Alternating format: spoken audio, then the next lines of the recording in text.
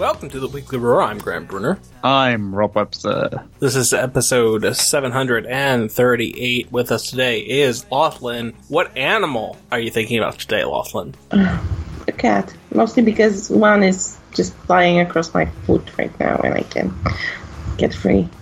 Keeping it warm. Rob, what animal are you thinking of right now? A tiny baby moorhen. A what now? I don't know what that is. Oh, maybe I've given it the wrong name. I don't know. Moorhen. Moorhen? Yeah, moorhens. That's how you spell it? M-O-R-E? M-O-O-R. Okay. Sometimes called marsh hens. They're often referred I've to as never heard of them gallinules. before, ever in my life. Maybe are they just European? Is that the problem? It could be a problem, but the solution is spreading moorhens. I'm going to go with the whistle pig, also known as a groundhog. I live near a kind of like a wildlife preserve, not necessarily wildlife as in animals, but much more about like plant life and like the water, the what is it, marshland, etc. The pH of the water, yeah. And there's a path through it, which is nice. You get to walk through a very like well preserved area, and that's good. And while I was walking, you know, I've talked before, there's a million squirrels, lots of birds, but a whistle pig, a groundhog, was on the path and spotted me, and then started running. They're not very good at running, so it's like trying to get away from me, and it was pretty funny. Sounds great. Did you scoop it up? I did not scoop the whistle pig up. I left the whistle pig alone, but there you go. Whistle pig update 2022. Whistle pig watch. Whistle pig gate IMO. Rob, you went away. You left. Yeah. You left the United Kingdom. I did. And you went to Portugal. I did. How was that? It was good. It's a nice place. You want to talk about what you did or no? I could talk a little bit. We hired out a catamaran for the day, which was a particularly nice day. Went kayaking round Cliffs.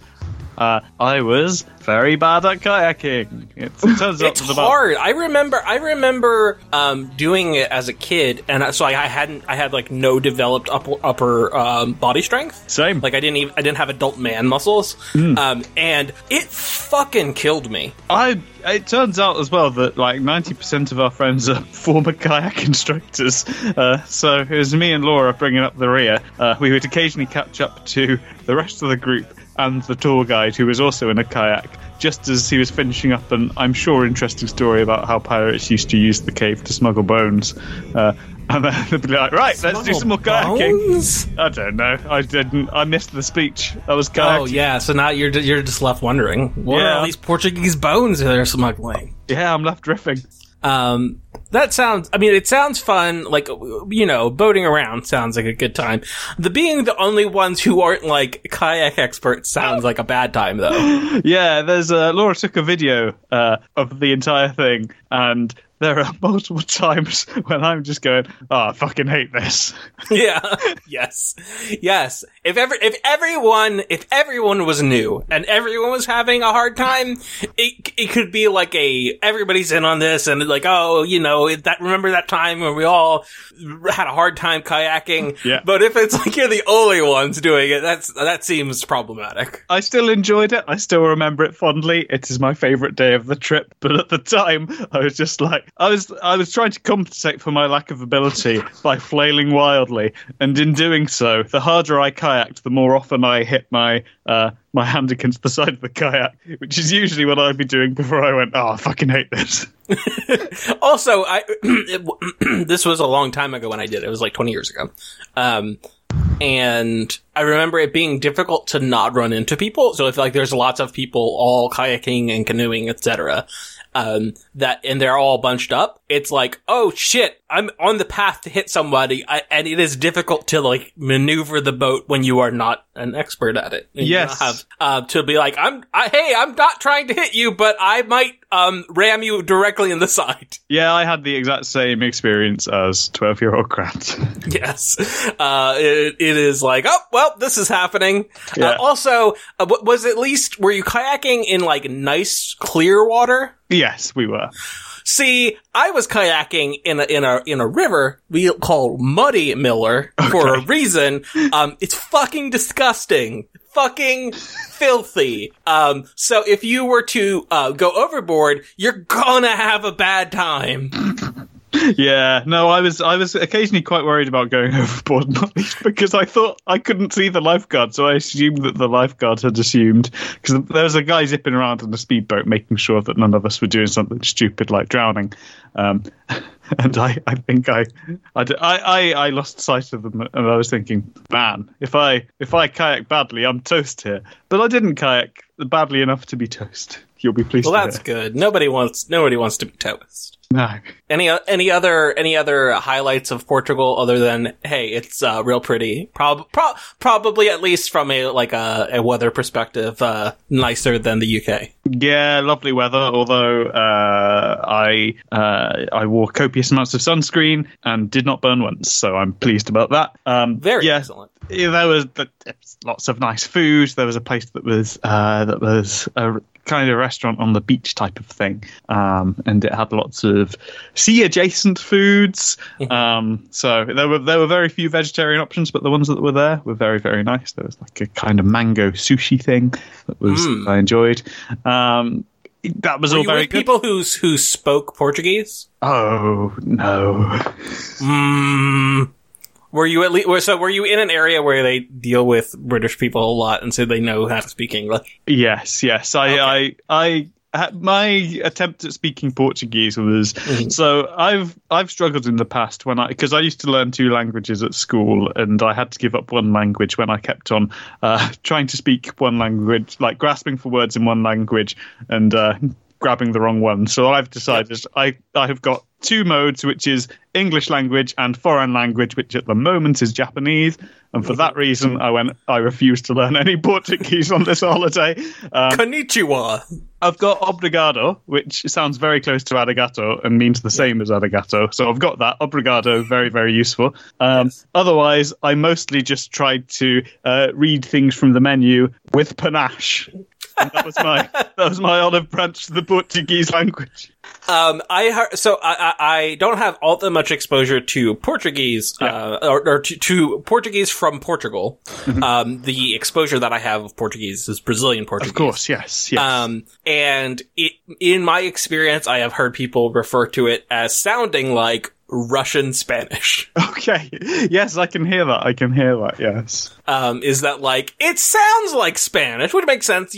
They're adjacent to each other. They're obviously different languages, but there are similarities, especially, when people are when you don't speak Spanish or Portuguese, that you hear like, okay, yes, these are some similar, but then there's some like real Russian sounding, phonemes happening. Yeah, I was very surprised because I tried to, read the menu items as if they were Spanish using my I never learned Spanish, so using my assumptions about what Spanish sounded like, and they often the very nice people who I was inflicting the poor version of Portuguese on would correct me, and I'd be like, oh man, there's more "nye" sounds in there than I was expecting.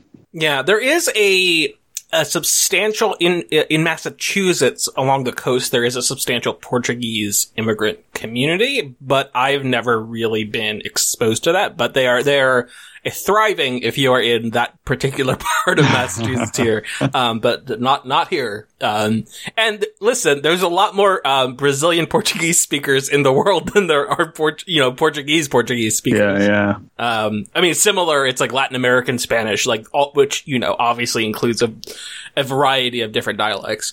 But there are significantly more of those than there are Spain Spanish speakers.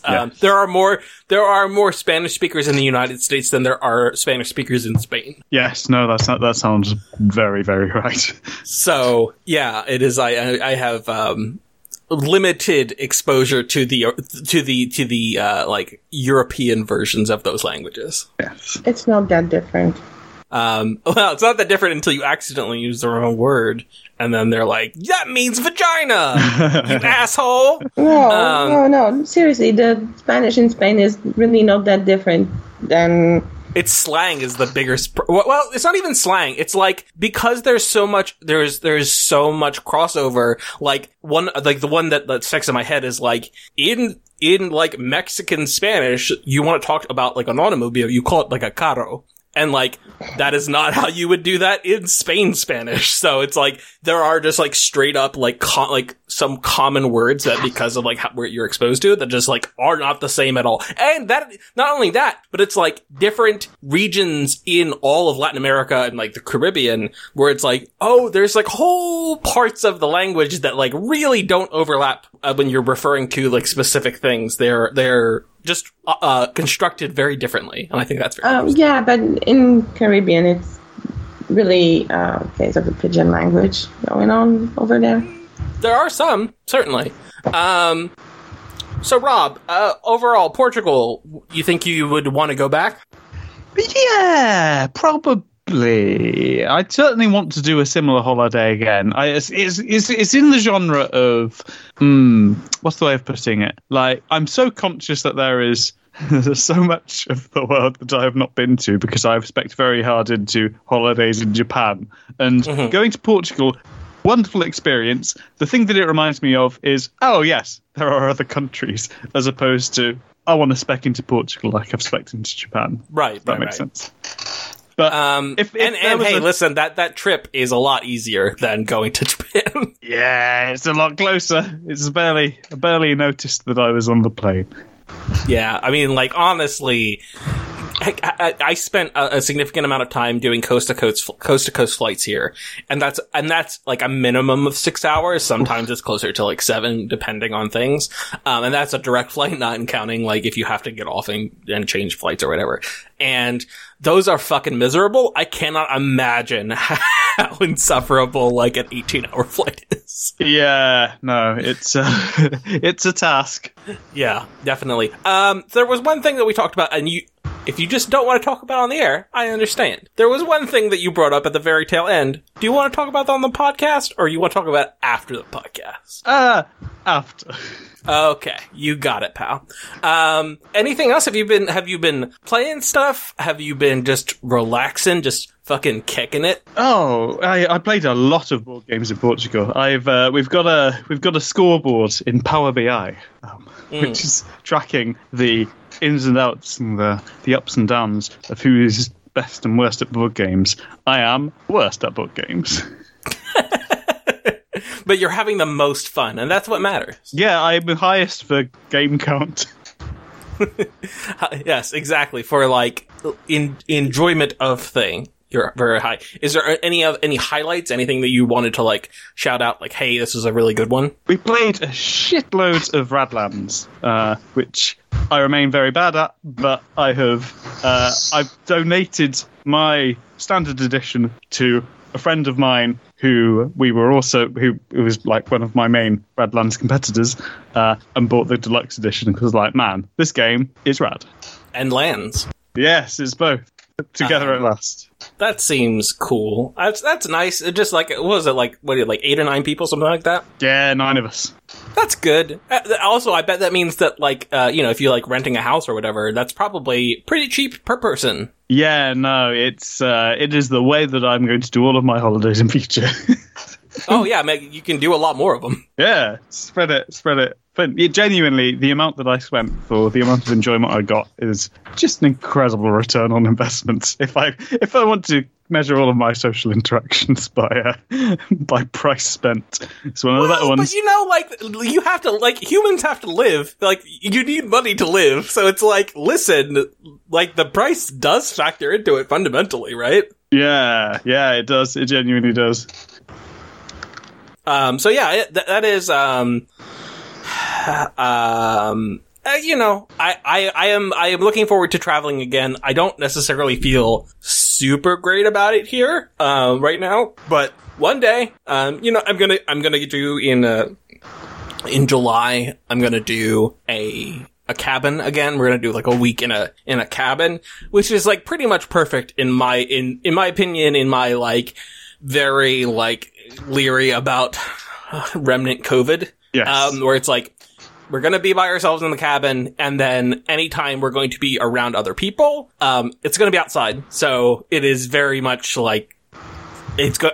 I feel comfortable about that. I would love to, I have still not had my, like, wedding reception. Oh, like, man.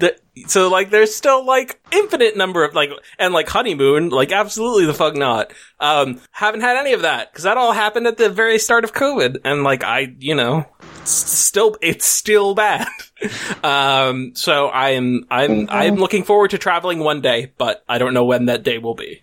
For me, it's going to be the day after tomorrow. Hey! Where are you going? Greece. How's are you doing something different, or are you going like back and doing kind of like the route that you did before? No, I'm doing something way different. I mean, as different as another part of Greece might be, but yeah. Mm-hmm. I'm doing Ionian Sea, which is to the west, between Greece and Italy. Gotcha. A coworker of mine had a wedding in Greece, so she flew to Greece and fucking loved it. Is she like has Greek ancestry?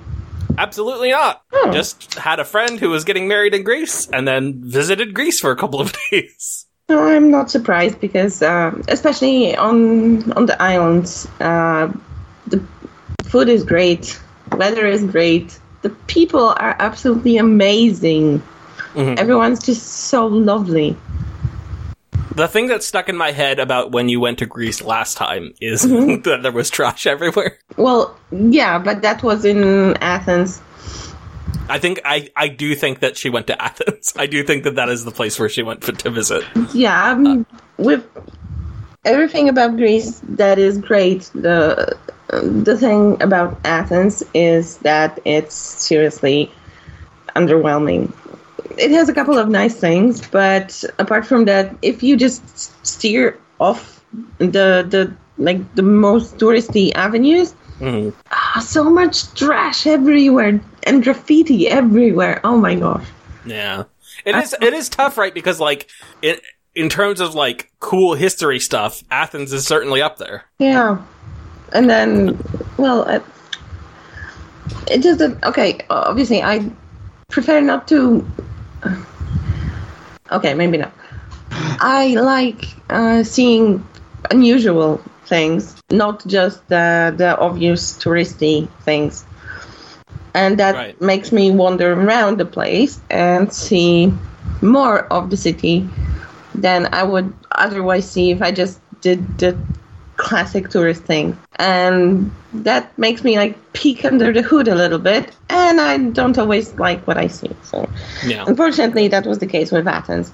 Yeah, when I went to the Bahamas in 2016, we went off the beaten path, and it is just like they had been in the previous year. They had been really, really fucked by some hurricanes. It was real. And so when you're in the very touristy area, like you get off the ship and like yada yada, it's fine. But really, it's like you don't have to travel very far to see like, oh, these homes are in very bad conditions. Oh, this person's roof collapsed. That is bad. They have a tarp over their house. Real bad. Well, luckily, it wasn't the case in Athens. It's just that it appears that the city is just a little, not being taken care of where most people don't look. Yeah. Yep. And that sucks. Yep. Rob, you want to talk about the UK Games Expo? Yeah, I went to a board game expo on Saturday. It was thumbs up good. I've not really prepared in my head what I'm going to say in this bit, so I'm just going to riff and talk about the event. It was the event that felt the least COVID safe that I've been to since the start of the pandemic. It was absolutely teeming with people, but me and Laura have both had COVID. Well, I don't know if Laura's had COVID, but we've certainly had colds and such relatively recently. I've had what I think was COVID relatively recently, so we're like, okay, we'll just keep a mask on and see how it goes. That aside, it was bigger than I expected. We had there's a great big hall where it was like full of cool stuff, and I went, oh, that's a pretty cool event. And then we went around the corner and I was like, oh man, there's even more stuff here. I ended up buying just shitloads of like little games that are about maybe 10, 12, 15 pounds. Very few of which, I don't think any of which I have played yet, but I've decided that I'm speccing into small games that I can carry around in my bag. And I can go, hey, do you want to play this weird game where we have to give each other insincere compliments? Yes, I do. Hear me out, Rob. Here's a game you can play with nothing in your pockets. Whoa. It's called I Spy. Wow. Well, you can play it anywhere. I'm going to add it to the game records. And then it's like, hours spent playing I Spy in 2022, 43. Yeah. Achievement unlocked. I Spy champion Rob Webster. Yeah. So yeah, that's cool. I have not been to any sort of like game expo. There have been some like local Comic-Con things. Yeah. And I've been like, I'm okay. I think I'll pass. That's the thing, is I've been to those before and I've had mediocre to bad times at them. So I genuinely wasn't sure what to expect at the Board Game Expo, which is why I thought it may be worth taking note. It's like the amount of things that you can do, the number of weird stalls that they've got set up where it's like, hey, do you want to play around with this weird game with us? I'm like, yeah, all right, I'll play around with this weird game with you. And there are people showing off prototypes, and there are people like there was the Blazeball card game was available at a stand that someone was demoing. I didn't get a chance to give it a go, but it looked very cool. It just had a much nicer vibe than the weird kind of slightly Gamergatey vibe that I always get at a more I don't know, a more mainstream con. Not that it's mainstream, but you know what I mean. What is a friend of mine? I was recently talking to a friend of mine who I hadn't seen in a while, and we were talking about. She was bringing up that there are people who like science fiction who, because they like the science fiction, they like the novels, they like movies, they like TV shows, they like poems, whatever, science fiction. And then there are people who are like, I like science fiction, and what they mean by that is that they like the trappings of science fiction. Yes. They mean like they like going to a con and dressing up or whatever. Yes. And, like, that's fine. I don't necessarily think that one is better than the other, but I do think that it's weird that we do not distinguish. We don't have, like, great vocabulary to distinguish those two types of people. No, and I feel that way sometimes with video games and with a lot of the subcultures that I'm kind of into, because again, I've gone to those conventions in the past and gone, oh, I like weird geeky stuff. Maybe this will be for me, and they'll maybe have like one Mass Effect prop somewhere, and then the rest of it is like, oh, and here's like 500 Marvel stands. And I'm like, oh, okay, I don't really care. It's nice to go to a convention that is specific enough that even the things where I'm not super into it, like there were quite a few tabletop role-playing game stands, which I'm not as big a fan of, but they had these cool dice, and because like Laura, who came with me, is a very crafty person, likes crafts and stuff. We were looking for cool dice, and we had that as a bit of a quest, going, what's the coolest dice that we'll take home? And I say coolest, I went for transparent ones with chickens inside. Very cool. Very cool. I think that's cool. One of them had an egg inside. That was the smallest die. I like that kind of thing. It was really good vibes, which it exceeded my expectations, and it was the kind of thing where I went there thinking, is a day enough? Is it going to be too much? I could imagine it being the kind of thing where I'd want to walk around for maybe 2 or 3 hours, and then I'd be like, right, I've had my fill of event for the day. But actually, I feel like next year I would quite happily go and get a weekend ticket because I didn't feel like I had enough time to do all the things that I wanted to do. Like there were strategy games that would have taken 2 or 3 hours to play a game of, where I was like, oh, I'd absolutely love to try that out. And I was like, well, I've got to get around this hall. I absolutely don't have time for that. But yeah. Was it quiet enough to really play the games properly? Because that's what I think that is one of like the biggest concerns for me with things like that, where it's like, if you're like, I've been in convention halls and they're fucking noisy. Yeah, it was. So there were a lot of soundproofing would be far too strong a word, but there were a lot of little desks that were within booths that were creating a modicum of a divide between you and the outside world. Not so much that you couldn't be seen, but enough that you could disappear into the circle of the game, if that makes sense. Right. Yep. Because it's like, one of the problems with like things like E3 in the past, where it's like you're demoing something on the floor, and it's like, I mean, it's cool that I'm playing this thing that's not out, but boy, is this not an optimal environment for me to be like trying to like absorb what this game is doing. Yeah. No, it's certainly not the perfect environment, but it's a lot closer to an optimal environment. And there's a lot of there's a lot of attempts made to create a more plausible environment. Cool. That's cool.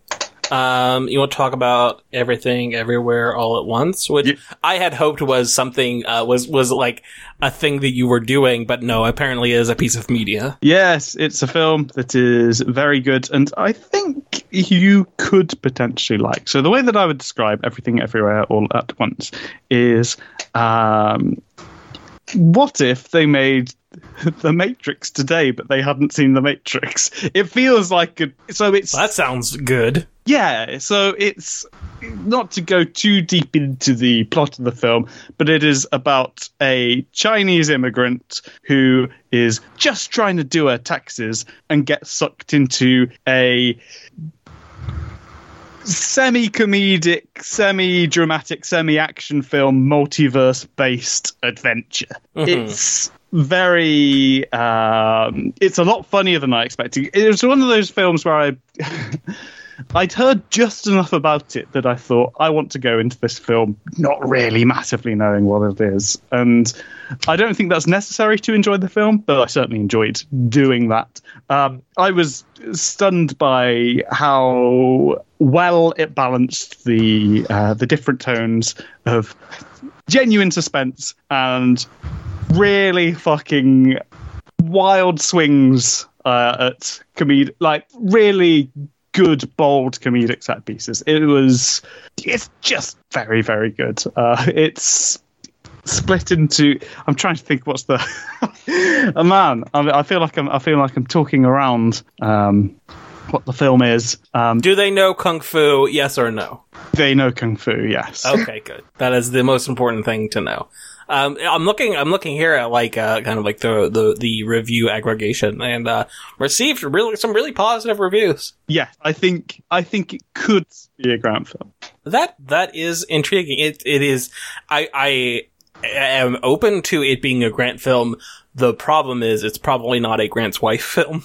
So it will be like hey, tack that on to the list of things for Grant to watch when he is by himself, and see where that goes. But yeah, I mean, listen, man, that's a pretty strong pitch. Yeah. It's The Matrix if people didn't know what The Matrix was. Yeah. It explores a lot of the same ideas, but in a way that justifies both films existing without necessarily being particularly intertextual with each other. It's a very cool, weird thing, which I really liked. That's cool, and I know you have other things here, and we'll get to them. But I do have I think what it would immediately transition is I've been reading Snow Crash, so I've been trying to like go through like I was reading Neuromancer for a while. Now I'm reading Snow Crash. I'm about halfway through Snow Crash. Kind of reading like, okay, here's like this. Here are like the important books in like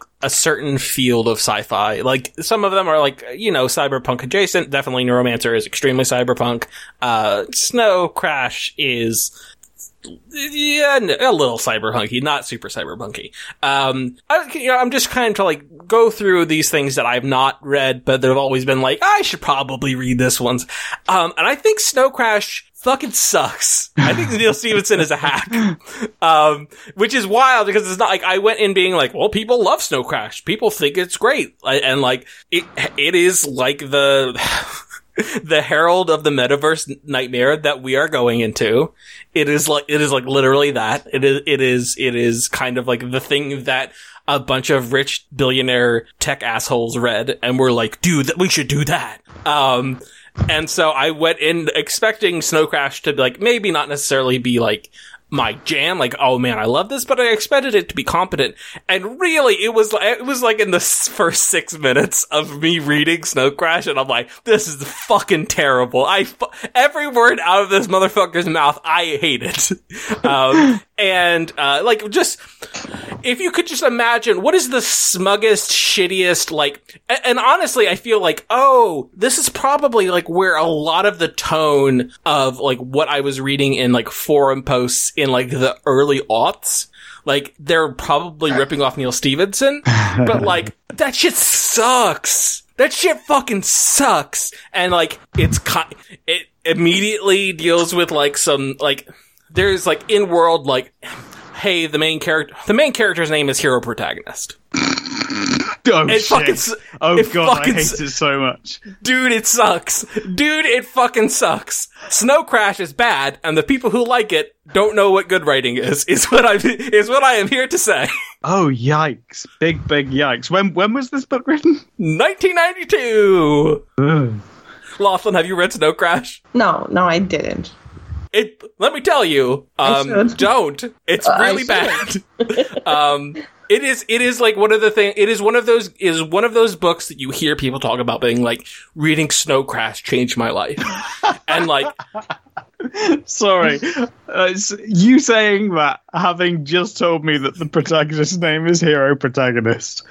Yes, Hiro, Rob, because he's a black man, but his grandfather took samurai swords or whatever, like katanas from a Japanese officer in World War II. Oh God, it is the entire personality of the worst person on the 2003 internet. It really, really, truly is. And they're just like, it's like in the first 5 minutes, it's like, here's some Orientalism, here's some sexism, here's some like fat phobia. Like in the first like couple of pages, it's like thicker than a fat woman's leg. And I'm like, fuck off, Neil Stephenson. Yeah. Fuck off forever. Let me tell you, Snow Crash, bad. This sounds like Ready Player 1 and 2. Oh yeah, Ready Player 1 definitely is like, take Snow Crash, but make it IP. It is like worse. Yeah, yes. Ready Player 1 is take like the core premise of like the metaverse. Like it uses that word, like that's where the word comes from.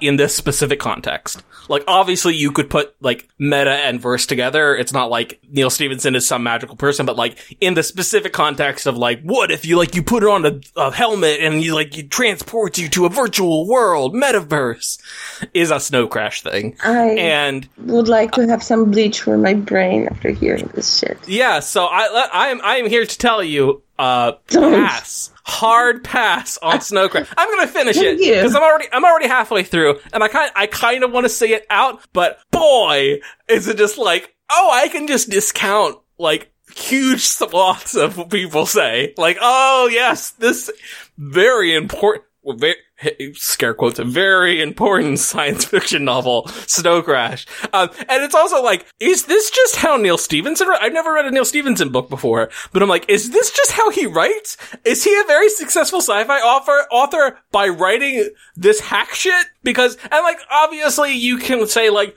oh, it wasn't as hacky then, it was more important than, but like, it would have sucked then, and it super sucks now. It sounds like the kind of book that Drill, the character of Drill, would love. Yes, yes, I just exactly. Googled him, and on top of everything, he also, and I'm sorry, this is going to sound mean, but he looks like he looks like Lennon. Huh. Well, there are worse people to look like, I guess. Is bald. Does he have the beard? Bald and has a goatee, and something about his nose also. Yeah, so Snow Crash. Anyway, but that's I just like, because we were in the Matrix adjacent thing, it was like, wow, we're thinking about that. Like, hey, maybe you should watch Everything Everywhere All at Once instead of reading Snow Crash. Yes. Snow Crash. Oh, this was written in 1992. Yep. This. And let me tell you, I don't think that Neuromancer is like great, and there's definitely some racism going on in Neuromancer. Like there's like the Jamaican Rastas, and also like the baked in fucking Orientalism that sucks in like 99% of Cyberpunk. Which, like, to be fair, like the Matrix is guilty of that same fucking Orientalism shit too. I'm not like exempting the Matrix from that bullshit. It definitely does that. Not only that, did you see Cloud Atlas? Oh, yeah, well, I have not seen Cloud Atlas, but I know what Cloud Atlas does with the, like, we're transracial, and it's like, nope. No, you're not. No one is. How about this? No. Check this out. No. How about no? So yeah, if you're interested in some Matrix adjacent shit, Rob's thing sounds way better. Yes. Rob, you've also been, go ahead. No, I just yes. So Rob, you've also been watching some other things you want to talk about? Yeah, I'll talk briefly about Stranger Things Series 4, which came out just at the end of May, or I say all of it except for 2 episodes came out at the end of May. The last 2 episodes are coming out at the start of July, which to me feels like Netflix's clever way of getting people to pay for 2 months of Netflix instead of 1 month of Netflix if they want to watch Stranger Things Season 4. Hear me out. What if you just didn't pay for May or June and you just watched it all in July? I mean, that's a good workaround. You've 1 step ahead of Netflix there. Either way, I have a Netflix account, so I watched it anyway. Stranger Things Series 4 is weird. So I don't remember how much I've talked about Stranger Things on this podcast before. None. I would say you have talked 0 about it. Okay, cool. Which is weird because I would like to talk about this too. Let's go. Cool. So, Stranger Things Series 1 was a story about there's a boy in the Upside Down, and how do we get him out of the Upside Down? Very focused story, very clear through line, and the things that they did with the kind of 80s nostalgia, but transposing a more I guess modern form of narrative on it. That worked really well. That was really cool. Yeah, and the storytelling was tight. Yes, it was tight. It was definitely tight in Series 1. Was it tight as in like well edited, or was it tight as in like damn that shit's tight, son? Or as in well edited? It was both. Okay, good, cool. I like tight shit. Lothlin, have you watched all of Series 4 so far? No, because it felt weird to me. But as you are well aware, I appreciate spoilers, actually. So, okay. Go. So I won't worry too much about spoilers. As I only watched like 3 episodes so far. I'll tell you later. I was busy anyway. Oh, no, fair enough. I mean, yes. So my biggest contrast between the Series 1, very tight, and where we've ended up with Series 4 is Series 4 is the definition, I would say, of an incredibly flabby TV series. It was loose, one might say. It's incredibly loose. It's very, very loose. So we've had the characters that we've been growing with for X number of series now, 3 as it happens, and they're all being split up into different groups. And instead of being set in just this one town in Indiana where all bad shit seems to happen, as is the convention of the genre. I would say the convention of Indiana. Yeah, is that only bad shit can happen here. Yes. It is now, this one group of characters is in California, and this one group of characters is going off to Alaska, and this character is imprisoned in Russia. And the experience that I found is I continue to basically enjoy Stranger Things as a flavor. I think the characterization, I don't think the character writing is like super authentic. They feel very televisual. I feel like a lot of the characters feel like kooky TV characters in a way that they didn't necessarily in the first series. There's a character who's the mother of one of the children who started as a very easy to empathize with, and now she's off like kicking Russians in the face and stuff like that. So it's got weird, but in a way that feels consistent with the genre. In a way that's still basically fun. It's just slightly too much going on all of the time. There's probably about 5 different side plots going on, very few of which integrate with each other particularly well. So there's one character who's like the psychic girl, 11, who's in all the posters, and she's got a shaved head because she's come out of a laboratory, and she spends most of, well, I think, yeah, certainly the entire second half of the series trapped in a lab, and we're just having flashbacks of her life from before we met her as a character. There's a couple of characters who were previously leads who don't appear in the final episode of this half of the series at all. All of the episodes feel about 15 minutes too long. It's been a really, really weird experience of broadly enjoying it moment to moment, but anytime it changes from one subplot to the other, I'm like, oh yeah, shit, that was happening, wasn't it? Those people in Russia, I wonder what's going on there. And it's just... it's not quite working. It's close to working. It's close to working in an interesting way, but it's also failing in quite an interesting way. And it's. I'm looking forward to the final 2 episodes, but I'm also a little bit. Glad it's done. It's not what. Yeah. It's in a really. I'm in a really weird place with it right now. Yeah. So it's very Kingian, is my understanding. It is Stephen King-ass Stephen King bullshit. Very, very much so. And they've changed genres a little bit from being kind of the underground, it's the underworld, and now they've started going a little bit more haunted house with it. They've been starting to go a little bit more it, maybe. Yeah. And so like that part sounds good. I find some of the aesthetic, do you remember the 1980s to be like a little eye rolly. Yeah. And I am like, I would say that I am like vaguely interested, and it's always been like, one of those days, maybe I'll look into that. And then it is Grant's wife has not just like no interest, like negative interest. Anti-interest. Yes, exactly. She owes interest. Yes. Because like it's just not at all what she is interested in. So it is one of those things where it's like, I don't know, maybe this could be up my alley. Maybe I'm like, fucking I love Stephen King, even though like I recognize a bunch of problems with Stephen King. But am I going to sit down and watch 4 seasons of a show by myself? Probably not. No, I'd recommend one series all by yourself. Yeah, I mean that sounds good, right? Like, is it closed in enough that like you feel some resolution, even if they leave stuff open for more? Like, do you feel like there is enough resolve in the first series? Yes. To my recollection, yes. It was a few years ago now, but yes.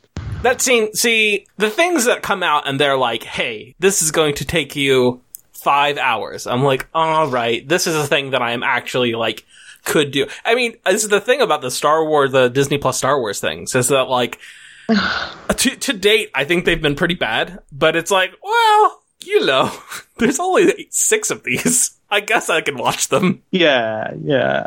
Whereas, let me tell you, as somebody who is currently watching the X-Files, there's too many episodes of the X-Files. Yeah, no, I think there's something to be said for brevity. Yeah, as long as you're not trying to binge fucking Grey's Anatomy, that for some fucking reason is still running. Yeah, I mean, I understand, and also as somebody who's like sometimes just wants something, like an infinite supply of something that is easy to watch. Like, it kills me because it's like when we will be like watching a thing and we'll just be like, yes, well, we don't want something that requires any effort, like Bob's Burgers. We rewatch like all of Bob's Burgers, and it's like, it feels like a warm blanket. There's nothing that is like challenging to me. I don't leave it. I I don't leave in a bad mood, which I feel like increasing amounts of media make me leave in a bad mood. Oh, yeah. And so like, and that's great, but like inevitably, even if there's lots of it, you run out. So like, I can kind of understand why those things, like, it's kind of like the Law and Order thing, where it's like, I don't want to watch Law and Order, but I understand the appeal of Law and Order, where it's like, this is a thing I can leave on in the background and just chill, and requires literally nothing of me. So I definitely get that. So yeah, Stranger Things, maybe I'll check it out. Especially with it being done is something that also is a thing that it's like, okay, now that this is done, maybe I can look into it when things are open-ended, and like, maybe this will last 1,000,000 years. Bad news for you regarding Stranger Things in that case, because season 5 is also going to happen. Oh, what? I thought well, not canceled, but like, I thought that they were ending it. Yeah, I thought they were as well. Yeah, they are, after 5th season, so one more. Oh, man. Huh. I mean, this is the news I got. Anyways, I might be wrong, but this is just what I heard. Obviously, it's the Attack on Titan approach. No, I just heard that they have a plan for another season as well, and it's being in the works already. So, first season is definitely awesome. Second one was, I don't know, not that fun, even though it was focused on 11. Mostly, I think. It wasn't really that great. I think it comes from the fact that the writers don't actually understand teenage girls that well. Here's my pitch. I think. Oh, go ahead. The third one was good. I like the third one as well. Yeah. Yeah. There are two types of television program that a big ultra categories. There is the kind of TV show where the first season is the best season and everything else is a pale comparison. And then there is the kind of television where the first season they didn't quite get there, and then the next couple of seasons are where the bangers are. Fully with you on that. Yeah, that's called growing the beard. That comes from Star Trek: The Next Generation, because this is the second season is where Riker grew the beard and the show got good. So. Yeah. I feel like the Walking Dead, I watched, because the first season of The Walking Dead was only 6 episodes, and it was like directed by Frank Darabont, who's excellent. And like, you want to talk about King adaptations, holy fuck. That is the dude you want to do a King adaptation. He's like the Shawshank Redemption, Green Mile, etc., The Mist, etc., etc. He did that first season, and then they kicked him out. But those 6 episodes of The Walking Dead are really, really good. And then I watched the second season of The Walking Dead and I go, oh no. like there's parts of it that are good, but it's like, oh, this is just the most wheel-spinning shit you could possibly imagine. And then they continued making The Walking Dead for like another decade. Yeah. Aren't they all dead, the original guys? Probably, I would imagine. But like, I will say to this day, that first season of The Walking Dead is legitimately extremely good. But like, fuck everything else about The Walking Dead. Rob, you've watched the Taskmaster. Is this season over? Almost. It is. So there's an episode on as I am speaking right now, and then next week is the finale of this series. So I thought I'd bring it up. This you were mentioning. You mentioned during the last segment. There are some shows where you just want an infinite supply of something that is easy to watch, and Taskmaster supply has just got marginally more bottomless, which is always a pleasure. It's been genuinely. I feel like I say this quite a lot. It has been one of the most fun casts to watch. They're all lunatics in their own way, in a way that is very good. It's very, very enjoyable. They're all bouncing off each other really well, and it's the first one that's been filmed since back in the pre-COVID style, where they're all they're slightly closer together, and the tasks are not quite as there's not the social distancing in the team tasks in the same way, and it's just that live audience just adds a tiny bit of an extra frisson. It gives it a little bit of extra immediacy.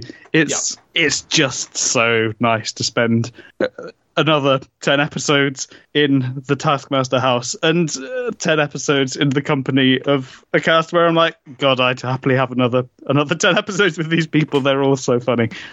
Yeah.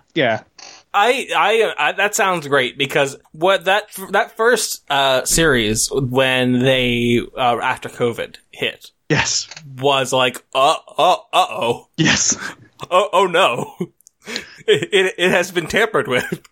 Yeah, the atmosphere, particularly of the first few episodes, and I still don't know whether I got used to the COVID restrictions or whether they got used to the COVID restrictions. Probably a little bit from column A and a little bit from column B. I certainly felt like the following two series felt a little bit more natural again, but just it's. And again, it's very hard to tell because all of the dynamics of the groups tend to be quite different from series to series. It's hard to know, well, would these people have sparked together even if they were sat like 5 foot away from each other? Maybe not. But it's just, it's got so much life, this series. I've been really enjoying it. It's been a real bright spot in my week. Excellent. That sounds great. I look forward to it being done, and then I will acquire it. Yeah. Entirely. And here's if they would just put it out in the fucking United States, I would probably just buy it. But, goodness. Yeah, they've managed to wrap themselves in knots with that. They've got like a dedicated streaming service that has been specifically designed for around the world. The idea is that you can get it no matter what country you're in, and you can get international versions of Taskmaster on it as well. And it's the kind of thing where you probably don't want to subscribe to it for an entire year, but you might want to subscribe for it to 2 months and binge or something like that. I didn't even know that existed, because when I was trying to get things before, it was like, no, man. Well, like, no way. Well, it's relatively recent. I think they launched it between the previous series and this series. However, for whatever kind of strange, knotty rights reasons that don't seem to make sense to anyone, they don't have the current series on there yet, which is... Dude, what? Confusing. That's the thing you need. Yeah, agreed. It's very odd. You're doing it wrong. Like, hey, I understand that, like, legal stuff. Fucking figure it out. Like, that is the thing. That's the thing you have to have. So, don't do it until you can do it. Yeah, so the campaign starts here. Let Grant watch Taskmaster. Yeah, dude, fucking, if you just, like, do a deal with a fucking Hulu or whatever and get paid, Taskmaster, surely the people whatever production company fucking owns it, surely they would like to get paid, right? You'd think so. Do a deal. And yet all their behavior points to no. Yes. That is as an odd thing, but listen, man. If they fucking get it together, then maybe I will change my tune. In the meantime, I will enjoy it gratis. Laughlin, do you have any games you want to talk about, or should we move into not E3? Not E3, yeah. Yeah, okay. So, Dragon Age news. It's the next one's called Dragon Age Dreadwolf. Wow. No additional news. There will be no news this year. I mean, I think part of it is that EA is just like not doing anything this summer, but I think part of that is not just like they've decided to not be part of Naughty 3, but I think some of it is like, stuff is complicated. They did say like, you'll probably learn more about it later this year. So in my parentheses is just LMAO instead of any sort of date. They're working on it. Presumably they have people working on it.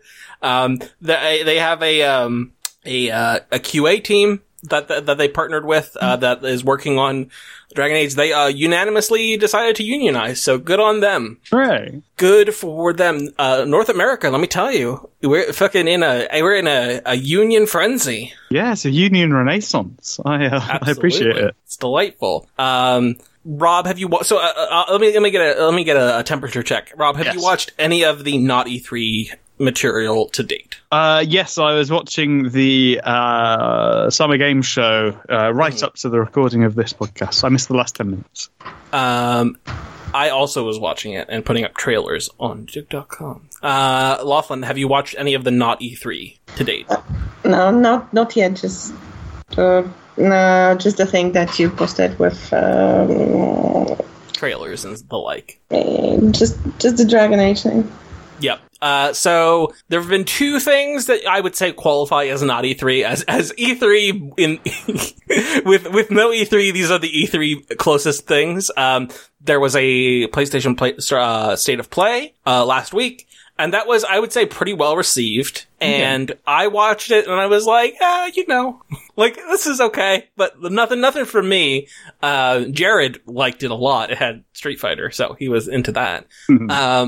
And then, as we were recording today, there's the Summer Games Fest, which is the Jeff Keighley thing. I have thoughts. Rob, do you want to give your overall thought on the Summer Game Fest stream? I was typing, so during the first half of the Summer Games Fest, the stream, I was typing, maybe it's just me who does this. Sometimes I'll type things into Google just to see if anyone else is saying the same thing. Maybe I'll then switch to the news section to see maybe there's some news articles that include this string of words. The words I was typing were Summer Games Fest absolute horseshit. Yes. Everything is Dead Space now. Oh god, it's so, I felt offended that they thought I would like it. There was a trailer towards the start where it was some grimdark, I'm a grizzled man shooting aliens on an army base. And then at the end he just gets his hand caught in a machine and grizzled to death. And I'm like, who the fuck is this for? Which sociopaths commissioned this, and which sociopaths are they expecting to buy this? I've never felt more alienated from video games than during the first half of the stream. Fortunately, it got marginally more interesting as it progressed, as they left the fucking 10 minutes of, you are an army man on a boat. I hope you like being an army man on a boat. This is what it looked like. It's exactly what it's looked like for the last 10 years. That Call of Duty shit was so bad. I don't know what they were expecting anyone to get out of it. If you like Call of Duty, I understand. We made another one! Yeah. It looks exactly the fucking same. I genuinely, and it was about 30 solid minutes of just mans being smashed to bits. There were about 3 different trailers that ended in you being killed brutally. I found it very off-putting. And very bad. Absolutely hated Jeff Keighley after all of them saying, man, doesn't that beat everything? And... I do think that is very funny. So he's been downplaying the event, which is really weird when you have a thing that you want people to watch, him being like, listen, hey, readjust your expectations. And then he started the show being like, listen, not everybody can get what they want, which is just him saying listen, the show is bad. I know that the show is bad. Bad. Tip to tail, I have a few things I put in here. Is there anything that you saw there that you liked, that you just straight up oh, hey, that is a video game that I would like to play? A couple of the ones that you've got in your list. I thought Honkai Star Rail looked kind of interesting. Hell yeah! There are 2 of the Miyoho. They're also branding it what the fuck are they calling it? They're Yoho Studios or something. Yoho Verse, I think is what they're calling it. 2 of them. So they're the Genshin Impact people, out of China. And 2 of them, kind of back to back, was Honkai Star Rail and then also ZZZ Zenless Zone Zero. Yep. Back to back, and I'm like, fucking yeah, hell yeah. Honkai Star Rail reminded me a little bit of Phantasy Star Online, not necessarily in gameplay, but I'm like, yeah, this has the vibe of Phantasy Star Online, so I was into that. And then Zenless Zone Zero is immediately looking very Nier Automata. So yeah. I'm like, yeah, fucking sign me up. You got it, Miyoho. Yeah, they were the ones that I felt had a distinctive artistic style that felt, I don't know, they felt cool. They felt good and interesting. And there were a bunch of smaller indie titles towards the middle that I thought, there was nothing that I wrote down I've got to watch out for that one. But I went, yeah, some of these look fine. Yeah, so High Water was one of the indie ones that I saw, and I was like, okay, I like the way this looks. But even the fucking, like, here's a breath of fresh air indie title after 45 minutes of dismembering aliens. Yeah, yes. And it was like, in the apocalypse. So, like, my guy, we are in the apocalypse. We are living through the apocalypse. Can we have some, like, slight, like, distraction from the nightmare we live in? Yeah, I fully agree. It was a breath of fresh air because it had an indie song playing as opposed to fucking Metallica playing, and because literally Metallica. Like there was one of the songs that was literally playing Metallica. Yeah, in some Marvel bullshit. Yeah, and yeah, it was more colourful than the other depressing games. There was one game that started with there's like a female space archaeologist was uncovering some kind of relic, and I was like, oh, this might be an interesting game. And then immediately, like, a mech went down and started shooting some devils, and I went, oh, this trailer for a semi-interesting game has been interrupted by a trailer for all of the other games. Cool. Oh, like, I think that was it's like Storm. It says like Storm Rune. Yes, and so like those are ex-Blizzard people, and my understanding is that is an RTS, and it really, really looks like they said we're going to make an RTS, and it is going to be Diablo. It's going to be Diablo versus StarCraft. Is really, really the vibe that it gave off. Yeah, it was. Because it was not a first-person game, I took that as a small glimmer of water in the desert.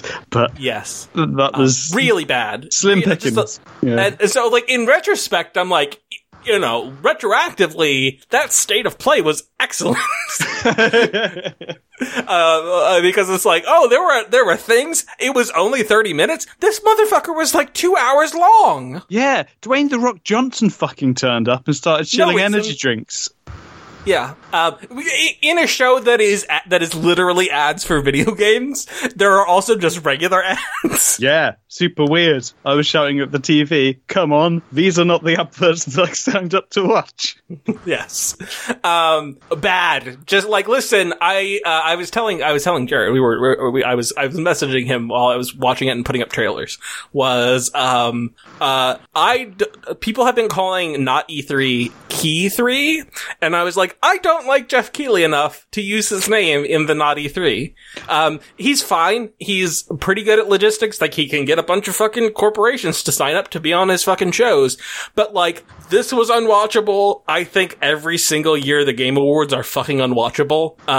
It's bad. Like, he makes bad content. Yeah, no, I agree. I don't know how he sleeps at night.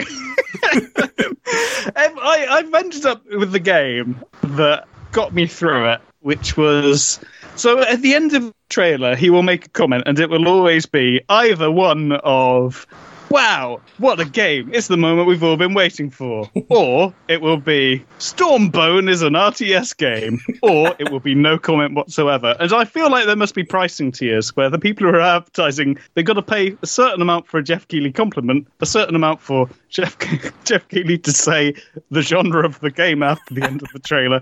And if they don't pay anything, then he just moves on to the next trailer. But try to work out who's spending what on what is the game that I have been enjoying playing to get me through Summer Game Fest. Yes. Really. So just like, I would just say, very bad. Don't. If you're like going back and watching. So mind you, I was watching it with people talking over it, and that makes it slightly better, but we're still fundamentally watching the show. Even if you have people being like, woof. Or, you know, making sounds to being like, yes, murder game. This is not a joke. I think I like video games less than I did 3 hours ago. Yeah, I mean, yes. It was certainly not a good showcase. And so, like, Capcom's gonna have a thing. There's some other, like, small things happening, but kind of like the last thing that is going to be happening in the E3, you know, time frame where things used to be, is the the Xbox Bethesda showcase, yes. Which is hilarious. They're like funny, and I had low expectations for this. It did not hit my low expectations. I now have even lower expectations for the Xbox Bethesda showcase. Yeah, it's gonna be grim. It's a bad time to be playing video games. There's some real dog shit happening, and it's like, here's the stuff that we can show. It's bad. Also, most of these games aren't going to be coming out for a couple years. What was the PUBG, like, it's the something protocol, the override protocol. I can't remember what it's called because it's too bad. It's like it's the horror game that is set, or used to be set. I guess that they have undone this. It was originally set in the PUBG universe, which is bizarre. Bad. Looks bad. It is. I think that might have been the one where he got sucked into the meat grinder at the end, right? That does sound right. The Callisto Protocol. Callisto. Yeah, fucking horrible. Real bad. Just real bad. And everybody decided at the exact same time, they're like, what if we made Dead Space? But this time is hardcore or whatever. And it's just like everything all at the same time. And it's like, oh, nothing here is for me. Yeah. You have not done anything for me. Yeah, no, agreed. Fully agreed. So bad. The Saints Row character creator's out now. That's cool. There's lots of stuff you can do with it. I think that's neat. That's a cool thing to do. Put your character creator out for people to play with. They're not the first people to have ever done that. I also think that they may have done that with Saints Row 4. But, it's good. People should do that. It's cool. Stray, which is the, like, cyberpunk cat game, is coming out on PlayStation and PC in July. Spider-Man Remastered is coming to PC, which is cool. It's a great game. I've played it already, and I won't be playing it on PC, but it is very cool that people can play it. Roller Dome? Rob, have you seen Roller Dome? No, I've not seen Roller Dome at all. It looks, there's a link to the trailer in the show notes. Okay. It really does have that Mobius look, that look that was so stark when Sable did it. Now that I think there's like 3 games in development that also have that Mobius art style. And it seems okay. It's a multiplayer game, and you're doing, like, violence on roller skates. But it looks cool and like 1970s, 1980s looking. And I think that seems okay. That is on PlayStation and PC in August. Soul Hackers 2. That seems like a cool game. The first Soul Hackers, it was a Devil Summoner game, like a sub game, and it was branded with like Megami Tensei in the West. And that came out on a Saturn in like 1996 or something. And they like put out like a DS port and things like that. And, I'm mildly interested, and you were certainly our Megami Tensei adjacent, Rob. Yeah, it's Atlas Shore. You feeling anything about Soul Hackers? Looks kind of nice. I don't want to get my hopes up too much because I thought maybe Shin Megami Tensei 5 might have been up my street, but the more that I've seen of it, the more I thought this probably isn't for me. So even though it's got some of the Persona DNA that I quite like, I'm very aware that so far I only like Persona. Season, it was shown at the Sony show that's coming out on PlayStation and PC in fall. But that it's also one of those companies. It's an indie game. They had shown it before. They had done like a teaser trailer before, and then in like was it 2021? I think it was just like. It was like the Me Too movement hit indie games, and there was just like, here's all of this terrible shit that all of these indie studios are doing, and the Season developer was one of that, so I guess keep that in mind. It does look very chill, very nice, so I will say if you were looking for a chill game, then Season is perhaps something that's up your alley. The art style is lovely. It is definitely very, very lovely. And then the trailers, I think, are also like really delightful. It's just like it is chill vibes cool in the video game trailer. High Water is one of the ones that was shown today. Was shown at the whatchamacallit festival at the Summer Games Fest. Also, it's a Summer Game Fest, which is confusing, right? Oh, is it? it seems like it should be Summer Games because there's more than one game. Yeah. Bizarre, but that's the one where you're floating around in the post-apocalypse. Seems mildly okay. Resident Evil 4 remake is coming. Of course it is. They kind of had been hinting about that for a while. Resident Evil 4 is the only Resident Evil game that I really, really love. That is I have very strong affection for. However, Capcom has done its job of putting Resident Evil 4 on every platform that exists, of doing the Skyrim thing. I don't know if I need a Resident Evil 4 remake. So it is weird because it is probably the most they have for me. This is the one that they have for me, and yet I'm maybe when it's $30, I'll check it out. Which I also feel like I have felt that a lot recently. They announced that the remake of The Last of Us, which is odd. That got some stuff got leaked about that. It is going to be a $70 game, and I'm fucking no, thank you. I have played The Last of Us. I do not need to pay you 70 fucking United States dollars to play The Last of Us again. Call me when it's what? I'm sorry. The news that you're telling me right now it seems like complete fucking bullshit. Yeah. So I'm call me when it's $15 or $20 and I'll be happy to fool around with it and look at the shiny new tech that Naughty Dog is working on. Remake of a game that literally just came out. It came out. Sorry, it wasn't The Last of Us 2. It was the first one, but still, does it fucking merit a remake? It's not that old. It's 9 years old. But here's the thing. The original one on PlayStation 3 is 9 years old. They remastered that game on PS4 about 3 years after, and that remaster is really good, and it runs at 60 frames per second at 4K. There's no reason to have, so here's the thing. It is, the rumor is that it will also be coming to PC, which is great. That's fine. You should put it on PC. That's an excellent decision. People should be able to play it on PC. You should sell it there. But not me. You shall not be getting $70 from me to play a game that I've already played twice. No, thank you. That noise. Also, the Resident Evil thing. Who needs another one? I mean, listen, people really, really like the Resident Evil 2 remake, that they think they did a really, really good job and that modernizing the game. But Resident Evil 4 kind of was the, not that it hasn't aged, it definitely has aged, but it kind of set us forward on what video games, what third person shooters were going to be for the next decade. So it's thanks. Yeah, I don't really need that. And I have a lot of affection for Resident Evil 4, but Eternights. Now this, Rob, I saw this when they showed this at the thing, and then I looked into it. So this is apparently the pitch that the developer is giving is that the main developer played Persona 5 in 2019, was so inspired, they went back and played Persona 4 and Persona 3, and then quit their job and said, I want to make a game like those.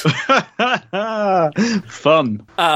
So Eternights is very much an RPG kind of dating simmy thing. I don't know if you've seen it, Rob. I've had the trailer on while we've been talking silently, but all I've seen is the visuals. Tell me, yes or no, is this the most fucking Rob thing imaginable?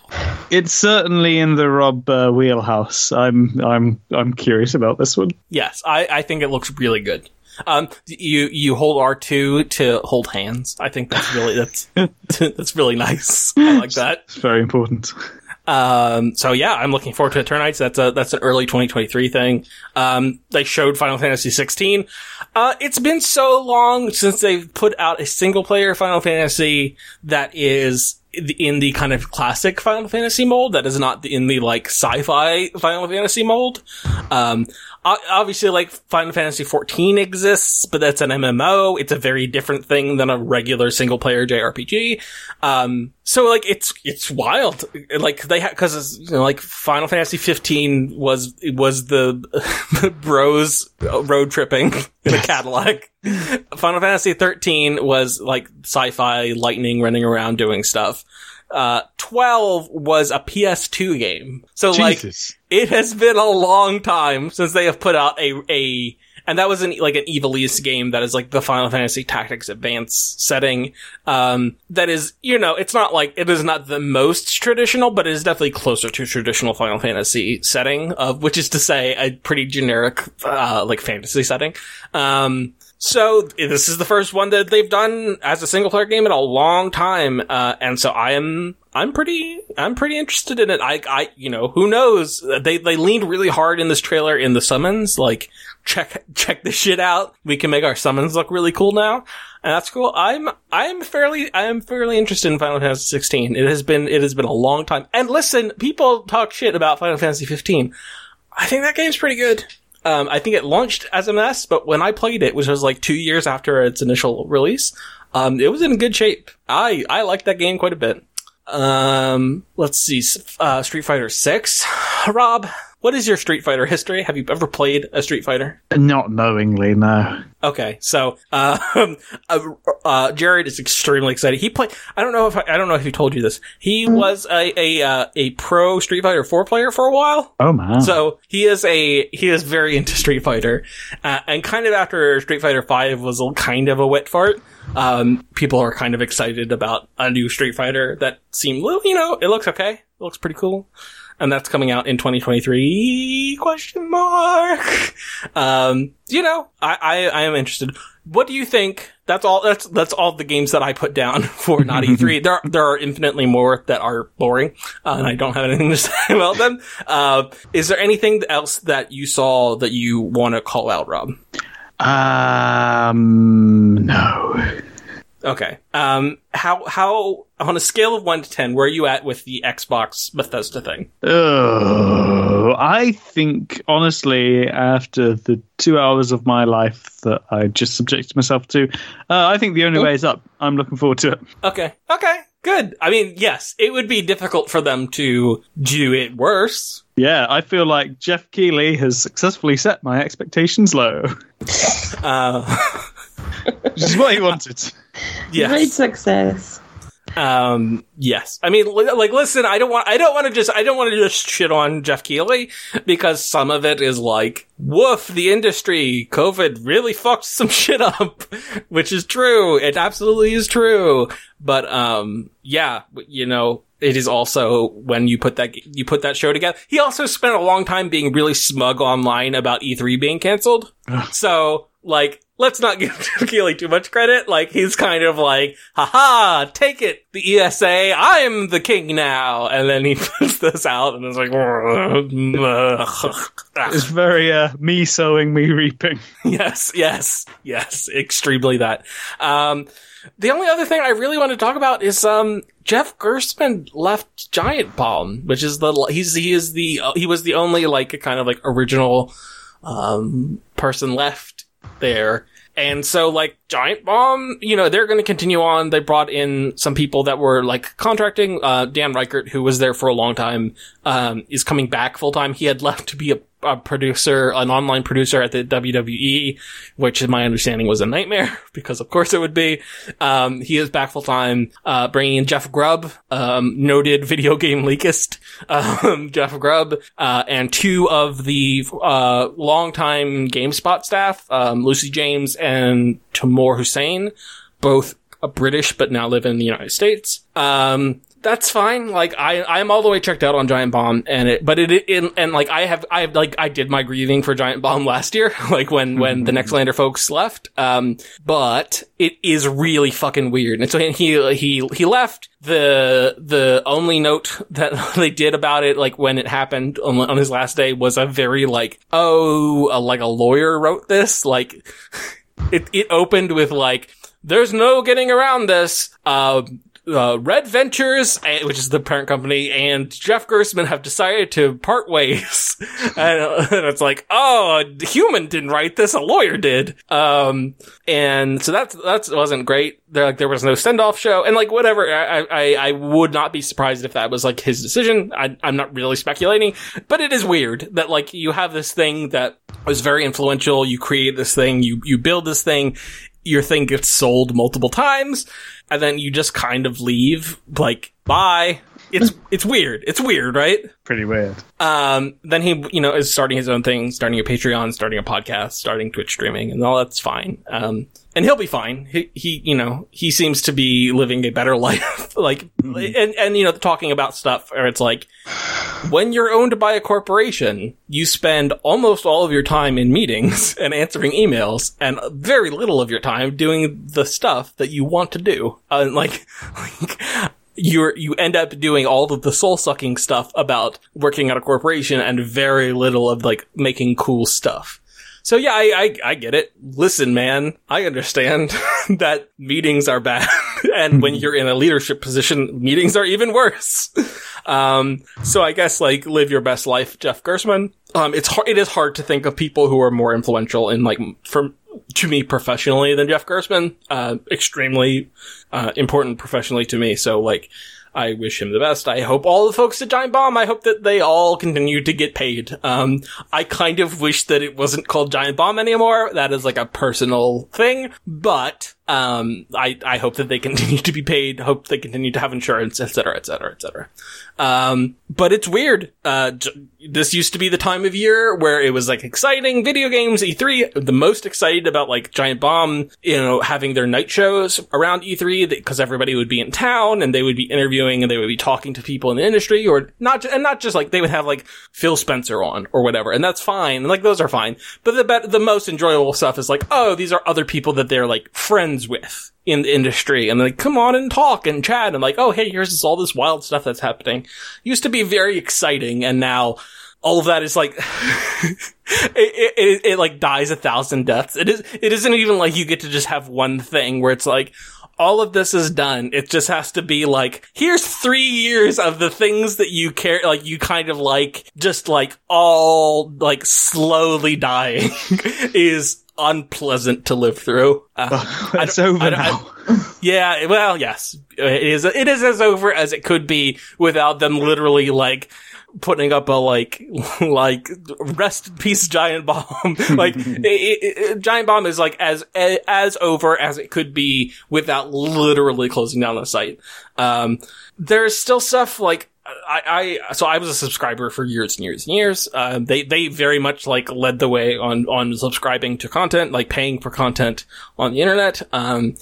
I was a premium subscriber forever. I am not anymore, because I don't watch any of their content. There is like a back catalog that I started backing up, and I'm like, this is a lot of effort to do this and a lot of storage space. I don't know if I need to do this, but like, it is kind of a bummer that there is like a substantial back catalog of things from like 2008 through 2019 that like, I wish I could rewatch those at will, but I'm not going to pay them $5 a month to do that. So, shrug.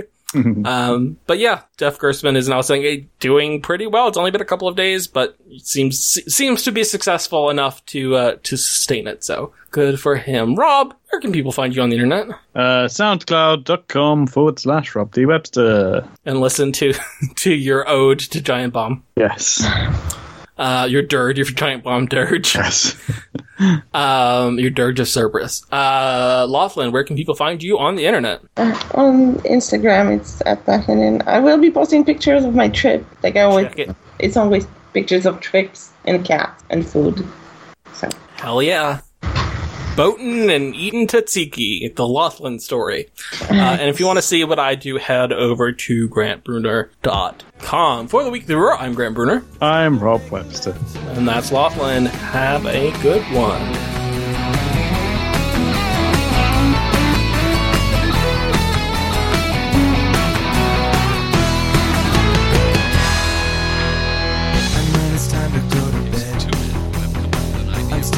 Inside my head, the ads can now floating up above the house and looking down. It may seem silly, says Roland. I guess I gotta go back there. 49-year-old unidentified Guess man there with never a was sniper any rifle other answer. shotgun. And as the freeway hums, the cars go by, the headlights roll across the sky, many miles away, and I can see them spinning through the dark. If you need me, I'll be downstairs with the shop vac. You can call, but I probably won't hear you, because it's loud with the shop vac on. You'll be okay, you'll be upstairs with the TV.